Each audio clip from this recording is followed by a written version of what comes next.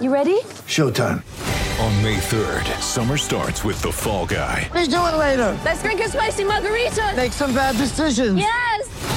Audiences are falling in love with the most entertaining film of the year. Fall Guy. Fall Guy? Fall guy. That's what the poster said. See Ryan Gosling and Emily Blunt in the movie critics say exists to make you happy. Trying to make it out? Nope. Because I don't either. It's not what I'm into right now. What are you into? Talking. Yeah. The Fall Guy. Only in theaters May 3rd. Rated PG-13. Run like a wild man. I watched you struggle and I watched you wrestle with them angels. Here he is, from Auburn University, Bo Jackson. All right, this is Drew Croson and Ryan Sterrett, and we are here with a bonus podcast for Ole Miss Week. We are joined by Banner Society's own Stephen Godfrey. Stephen, how you doing tonight? I'm good, y'all. How are y'all? War Damn Eagle. Yeah, absolutely. War Damn Eagle. War Damn. Little known fact we just found out: Stephen Godfrey, Camp War Eagle attendee. I like War Damn. That's War Damn. Yeah, you're cutting out a little bit, but that's okay. That's not worse than the normal audio quality. I turned my video off. Okay. There we go. I turned my video off, so that's much better. I was saying I like War Damn as a greeting. Sure. Absolutely. And I like to finish it with anything else besides Eagle most of the time. Okay. Yeah. War Damn basketball. Right, War Damn basketball. War Damn Miller Lite. War Damn. Yeah. I remember I got in trouble for having a WDE sticker on my car in high school. Mm-hmm. I very much enjoy that Auburn is now a basketball school.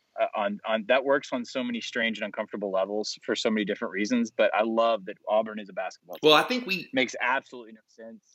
Especially with Bruce Pearl. I think we figured out that like college basketball recruiting is actually more dirty than college football recruiting could ever be. And we were kind of just like, well, hell, let's do that. Yeah. I've been patted on the head by several people in the I got to be careful what I said, to be honest. The apparel industry, people who have come across my reporting about football and just kind of gently patted me on the head and said, if you want to see something that really blows your hair back, come over to basketball for one season. Yeah, the amount of money that must trade hands for kids that are like program changing type kids in basketball, because one kid can change it. Right. And that's the thing is like, and I know Auburn has familiarity with this sort of conversation and that people kind of reduce everything to Cam, but that's such a rare example in the sport of football. Whereas in basketball, I mean, ask a Kansas fan or a Duke fan or whatever, like, yeah, it is one individual. And because there's only, 5 guys on the floor, like the money is still there. It just drives the price up on the individual. And I think it really does change the dynamic of what goes on under the table. It's very different than football. Right. Very different. All right. So, well, speaking of Cam and $180,000, that popped back up in the news today with LSU. Yeah, it did. I haven't completely processed everything that's gone on, except that it's about what I expected. I tell you what, the smartest thing that could happen to LSU is the OBJ stuff, because it keeps it kind of keeps the focus on a very silly on-field incident and away from systemic program issues, which is the best way that I think that you can play that in public. Yeah, I have a question that I've been wanting to actually ask you. So, from a national perspective, it appears that there is a narrative that Auburn fans are crazy. And firing your coach, Auburn just hair trigger for firing coaches.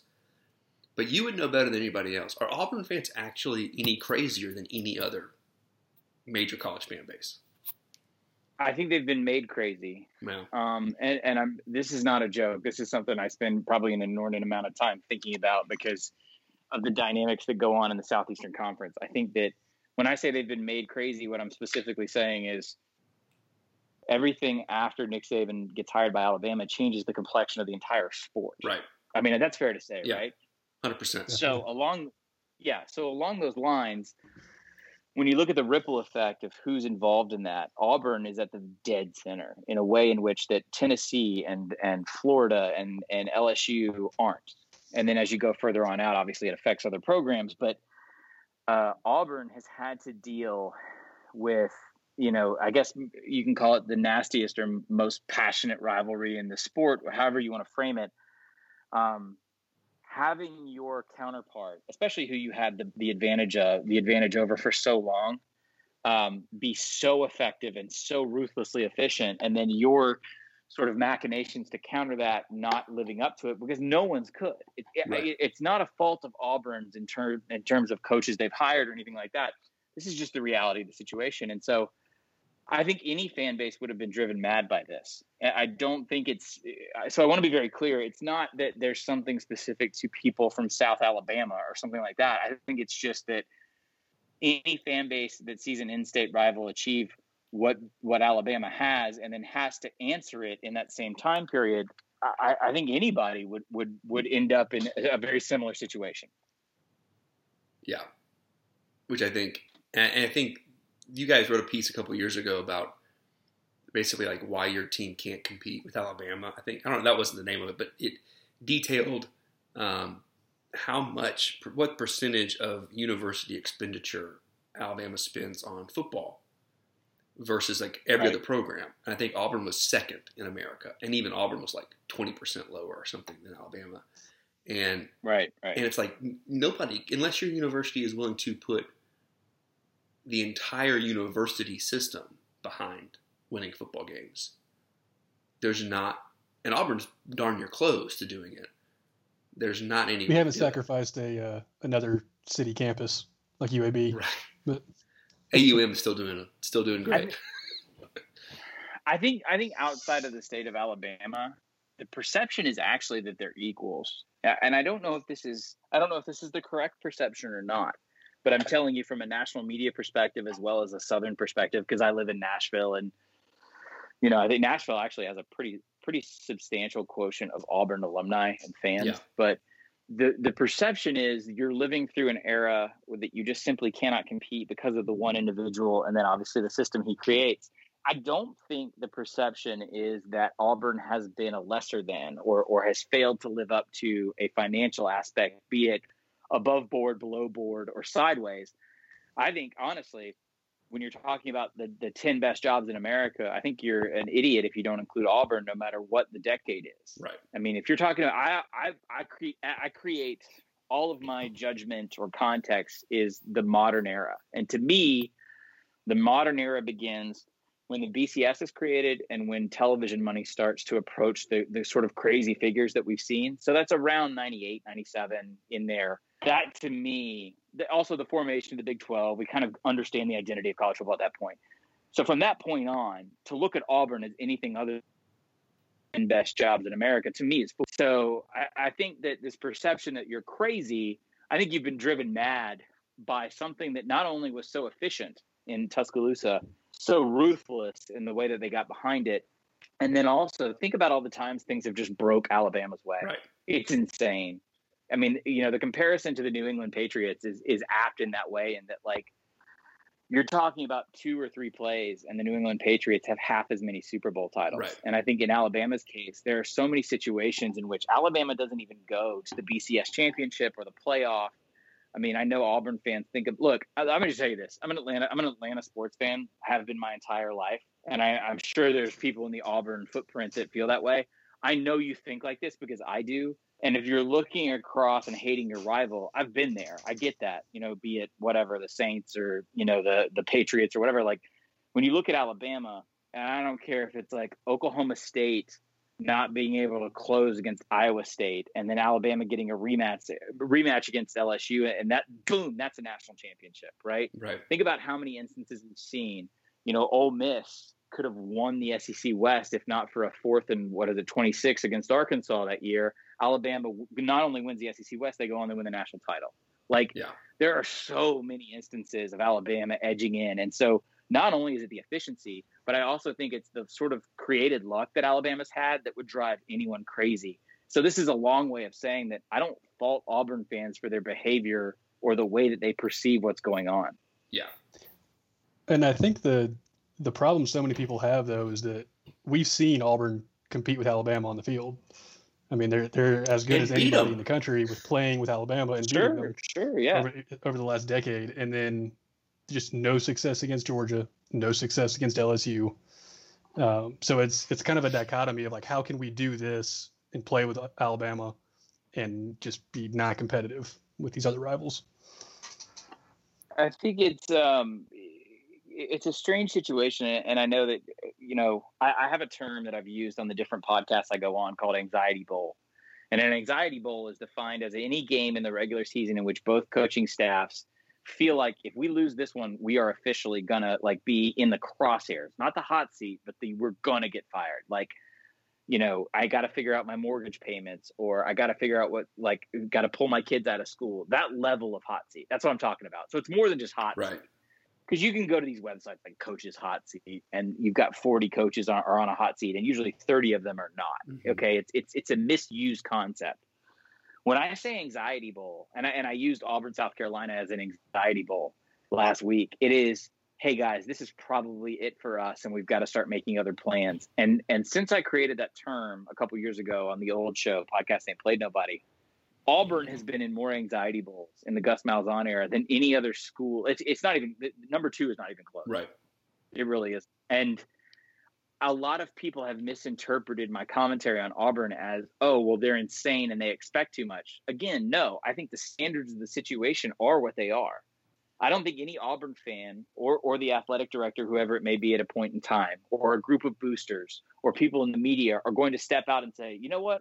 Auburn's content with being a lesser than or a second place team to Alabama as long as Nick Saban's in Tuscaloosa. No one's going to say that. Right. No one's going to develop players like that. No one's going to spend money in fundraising like that. That's just not what Auburn's going to do. They're not going, and they shouldn't have to, right? So accordingly, you kind of have to look crazy to people outside of the state in order to try and keep pace.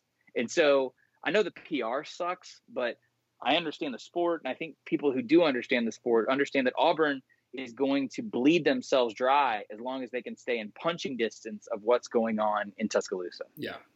And I think, we are pretty not staunch Gus supporters at this point. I think most people at our blog are not on the Gus bus, as it were to be said. But, I think we're all on the same page that the buyout is $21.5 million. Correct. And I don't know if the public relations hit of paying $21.5 million in the midst of a global pandemic is worth whoever you're going to get to come in. Well, so let's play a game. I tell you what, let's play a game, because this is what Auburn fans who are listening probably really want to know from someone like me. Let's not worry about the PR for a second, because if anywhere and you can get away with a garish move for football in the SEC, and specifically the state of Alabama. Right. By the way, I'm not saying that I'm from New Hampshire, I'm from Georgia and I went to Ole Miss, so I was I get it. I'm a kissing cousin. Right. But let's not worry about PR for a second. Here's my current feel about the situation. When I talk to different people who have different levels of involvement with Auburn, and it can be booster, fan, blogger, reporter, or agent in college football who knows people at Auburn or maybe has a coach or whatever, anytime I talk to those people, what I've noticed is when I say, hey, what would you do? As in who would you go after? I get wildly different lists. And so in all the years I've been doing this, what that tells me is there's no consensus from the people who make the big decisions. And accordingly, that tells me it's not time to go yet. It's not time to pull the trigger, because when you make a move this big and you deal with a buyout this substantial, especially in COVID and everything else that's going on, because the financial tail of COVID is going to impact all of college athletics for probably 5 years, 5 fiscal years at least. Okay. If you're going to do this, I need, as an objective member of the media, what I need to hear to understand this is we want X. And I hear that from 5 people, 10 people, 15 people, where the same name keeps coming up. And the problem, in my opinion, at Auburn right now is I hear 20 different names. I mean, y'all, I heard Will Muschamp as recently as this year. That name will never go away. Oof, magoof. Just him and Bobby Petrino, I think, will be on every Auburn fan's list until they die. I don't know. Right. You'll probably hear Jimbo too at some point, which would be hilarious. Oh God. Well, it's funny because I know those. I mean, I understand. Obviously, Petrino's got a specific history with what happened in 2004, and to some degree, Jimbo has a specific history in the UAB stuff, and I get all that. But I would say the ship has officially sailed on those two individuals. If you're looking at a list right now, I don't know if there's an obvious 1, 2, 3. Now I can tell you who, if I'm Alan Green, like, not that I think athletic directors even make these hires anymore, to be honest, right. But like, if I'm running the show in a smoke-filled room, I could give you a list.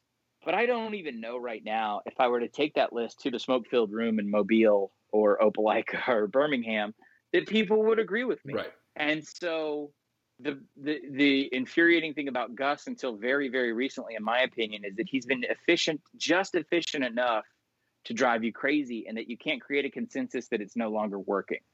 And I think what adds to the madness of Auburn is you have this offensive revolutionary in 2013 who's still your head coach in 2020, but probably the calling card among people in the industry that I talk to is your defense. Yeah. Right? Kevin Steele having this second life, creating these players. Like, I'm a big Falcons fan, so like Marlon Davidson, for instance, like, these guys have been unbelievable. I believed going into the LSU game last year that Auburn had the best defense, if not at least the best front seven in the nation. And I believed that for a long time. It's strange because that's not what was supposed to be winning Auburn football games. That wasn't supposed to be what kept Auburn in football games. And now that that's falling apart after South Carolina, I would assume people would believe that, yeah, I have a degree from Ole Miss, but I'm far from a fan. I think Ole Miss presents a very clear danger to Auburn this weekend because of what they do and because of what I saw on the edges last week, specifically with South Carolina. And I'm not a tactician. I'm not an X and O guy. But I think everyone right now around Auburn notices that there's a serious problem on defense, and Kiffin's offense, which is it's a lot of like spit and tape. It's designed specifically to stress Auburn in the places they're already having trouble with. Yeah. Does that make sense? No, for sure. So let's say hypothetically for a second. Now, I will say historically, like, Auburn tends to break well against Ole Miss. So, but let's just say for a second, they lose to Ole Miss, which is a far inferior team, a far less talented team, especially on defense. Good Lord. Let's say they get upset again this weekend. I don't know, as angry as people are going to be on Saturday night, if there's going to be that one name, if there's going to be that one individual that everyone can live with, rally behind, and then can get people excited enough for those checks to get written to come up with that buyout money. Because as far as I know, as far as it's been explained to me by the language of the contract, if you set sail with Gus in December, you owe him half of that buyout within about 30 days. Right. That's a lot of money in a good year. That's an astronomical sum in 2020. Yeah, I believe that most estimates see that athletic departments around the SEC are going to be taking about a 40% hit this year. And so you have that, like you said, the COVID economy is going to take 5 years to bounce back, and that's before we get into the whole idea of our ratings continue to go up, or the TV deal is going to get bigger and bigger. Is the money going to keep getting bigger, even though the economy is going to take 5 years to bounce back? That's the money is the real driver, is in the driver's seat here. And like, well, yeah, I mean, as an example, like, to me, there was more pressure on Jimbo Fisher in the spring when crude oil bottomed out because of what was going on in Saudi Arabia than there was on Jimbo Fisher because of what his offense looks like.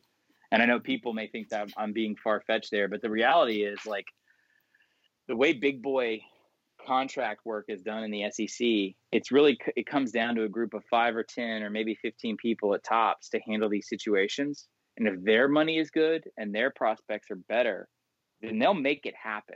We all know this kind of stuff happens, obviously. Like, I think we're finally living in an era that I feel like I hope I've helped usher in, where we're no longer kidding ourselves about what happens in these rooms. So if people around Auburn and the people who are pulling big triggers feel financially confident, I'm not saying it's impossible. I'm just saying, as someone objectively in the national media, you better damn sure have somebody that you can all rally around and feel like you're embarking on an era that is equal to and potentially superior than Nick Saban. yeah. And I welcome anyone to bring me that name. Right I'm now. living here in Texas right now, And I talked to my brother, who's an Auburn fan, but also he is in a Texas family. Like his father-in-law is a giant Texas fan, all that stuff. And to hear him talk about what Texas fans think about Herman, that to me is the danger is not, oh, we get rid of Gus and we find the right guy who's just going to take a couple of years. The danger is you end up like Texas. You get rid of Mack Brown and you end up with whatever they've been doing since then. Like literally whatever they've been doing since 2011 has been not up to their standard, and they can't find the guy. So if you're an Auburn fan or a booster, someone who's living and dying every week, which is, obviously or arguably everybody who's listening to this, how painful is patience? Yeah. How powerful is patience and how painful is patience? Because you need to look specifically at the personnel and figure out what – I don't know if the ceiling has truly been established for your quarterback.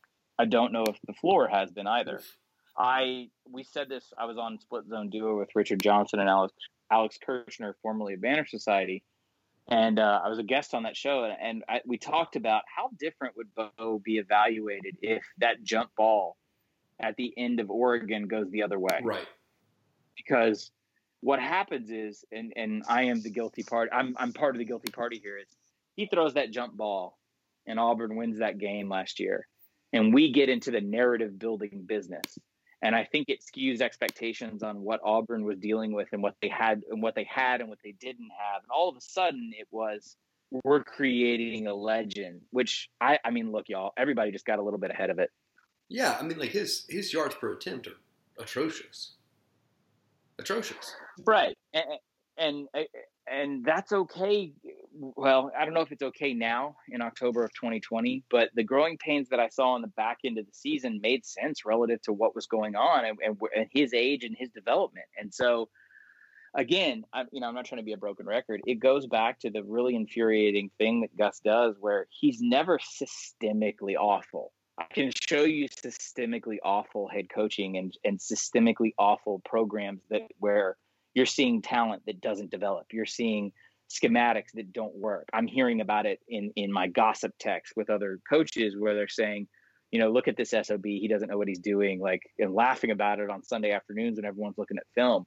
Gus is never that person. Gus is never considered to be the butt of any joke, which I know just makes it more infuriating for Auburn because it would be easier if Gus just laid down and died and you went 2-10. Yeah. That would make a lot of problems go away. I think what I always say about Gus is that his floor is probably too low for most Auburn fans, but his ceiling is too high to ever get right. Like his ceilings are the fall of 2017 when we beat number 1 Georgia and turn around and beat number 1 Alabama, and then his floor is then you lay an egg in the SEC championship game against Georgia in a couple of weeks. Like it's just that's the microcosm of the Gus Malzahn experience, and it's what got him his giant contract. I will say this. There's some things that really interest me about Auburn that have not been scratched at too much yet, which is, let's play the what-if game. What if you turn Tim Cook into your own modern-day T. Boone Pickens? I'm not saying it would happen. Right. But what if? Where are his allegiances right now, and how much could Auburn, the right people at Auburn, and I'll leave that up to y'all to figure out who the right people are, but let's just say the right people at Auburn figure out how to turn one of the most powerful people in the free frickin' world into someone who cares about Auburn on a week in, week out, win-loss basis. I'm serious. Yeah. You do that, and you rally people around him. What does that look like? Okay. Well, he's a Gus guy, and then, for sure. Exactly. Yeah. No. He was honorary captain, and I know he's. Gus went out and talked. I mean, I've been informed in several quiet corners about his sort of affiliation with Auburn football coming via Gus Malzahn. Right. Okay. He's the guy that everybody's tried to land for the last however long he's been in charge of Apple, and it seemed like that never happened until Gus got involved. And that makes total sense because modern athletic directors are all just inherently fundraisers, right, which makes most of them scummy human beings. Right. I mean, the switch with athletic directors used to be good old boys, and now they're parasites. And I'm not saying they're all parasites. I'm saying that it ends up being the exception to the rule where some of them are actually humane. And the big complaint I hear in the coaching world is these guys are wheeling and dealing like car salesmen when in actuality they don't understand specifics that have to do with football. Whereas it used to be ADs were these like, coaches that were sort of pushed into a corner office who were trying to armchair everything, Right. such as what is still happening in Knoxville. But so, you kind of pick your poison in that regard. And I don't know, Allen probably falls somewhere in that spectrum. I don't think he falls to one side or the other necessarily. And I think he's a good athletic director for what it's worth. It makes sense to court Tim Cook. It makes sense to get people excited about a modern Auburn. What does that look like if Apple throws its weight behind Auburn? To me, I think people on the Plains, and I don't have a horse in the race, y'all, except that I will say I was a student at Auburn for 9 days, 21 years ago. God, I'm old. People on the Plains, I think, have fallen prey to judging every single thing about Auburn as a brand in finite, immediate terms. Whereas I think good boosters and good bagmen and good athletic directors and all the people who make the things happen, they think in future tense. Now, not far future, but future tense. And I think what Auburn has fallen prey to is just waking up every day and seeing Nick Saban across the street. And I think what really needs to happen at Auburn is a fundamental philosophical shift of what does the SEC look like in 2025? Yeah. Because look, the bottom line is this: there are haves and there are have-nots in the best conference in college football. You are a have. Congratulations. How do you stay on top of the haves? That's it. Yeah. The only have that I've seen become a have-not in my lifetime at 39 years old is Tennessee. Just figure out how not to do that and figure out how to stay. I would stay in pace with LSU and stay in pace with Florida. That's important because Alabama can't sustain this, and we know that. Everyone knows that. Yeah. Well, Stephen, thanks for coming on. Before you go, please give us a quick plug for what you're doing right now. Bannersociety.com, at 38 Godfrey on Instagram, at 38 Godfrey on Twitter. At Banner Society, we do Instagram for Olds, which is exactly what it sounds like. If you feel thing, I do it. I watch it every Saturday. If you're tired and haggard and you're starting to get gray in your hair, I'm right there with you. So, of course, what we did is we got on a social media platform designed for 19-year-olds, and we complain about things on Saturday morning because the bottom line is this. None of us can drink like we used to, and we're all up at 7 a.m. anyway. So come join me on that stuff, and thanks for having me, man. Yeah, and also, real quick, give us a one-sentence review of the new Sturgill Simpson record. Okay, so it's funny because right before I came on, eating dinner with the family, and that was my third go-round, some of his older stuff applied to a bluegrass arrangement, I think it really is beautiful. It really is amazing how versatile he is. And it's really exciting because I was one of the people who kind of hung tight on the last one. I know it was more experimental. I think is it called Sound and Fury? The one where it's just like absolutely bonkers, the anime thing. Like, yeah. I think I'm at the point I'm in rare air with him, which is I will follow him in whatever direction he goes, which is not something I can say about a lot of artists. Well, cool. Thanks a lot, Stephen. Really, really a treat to have you on. Thanks for coming on. Yeah, man. Anytime, y'all. All right. War Eagle. War Damn Banner Society. War Damn, thanks. Yeah.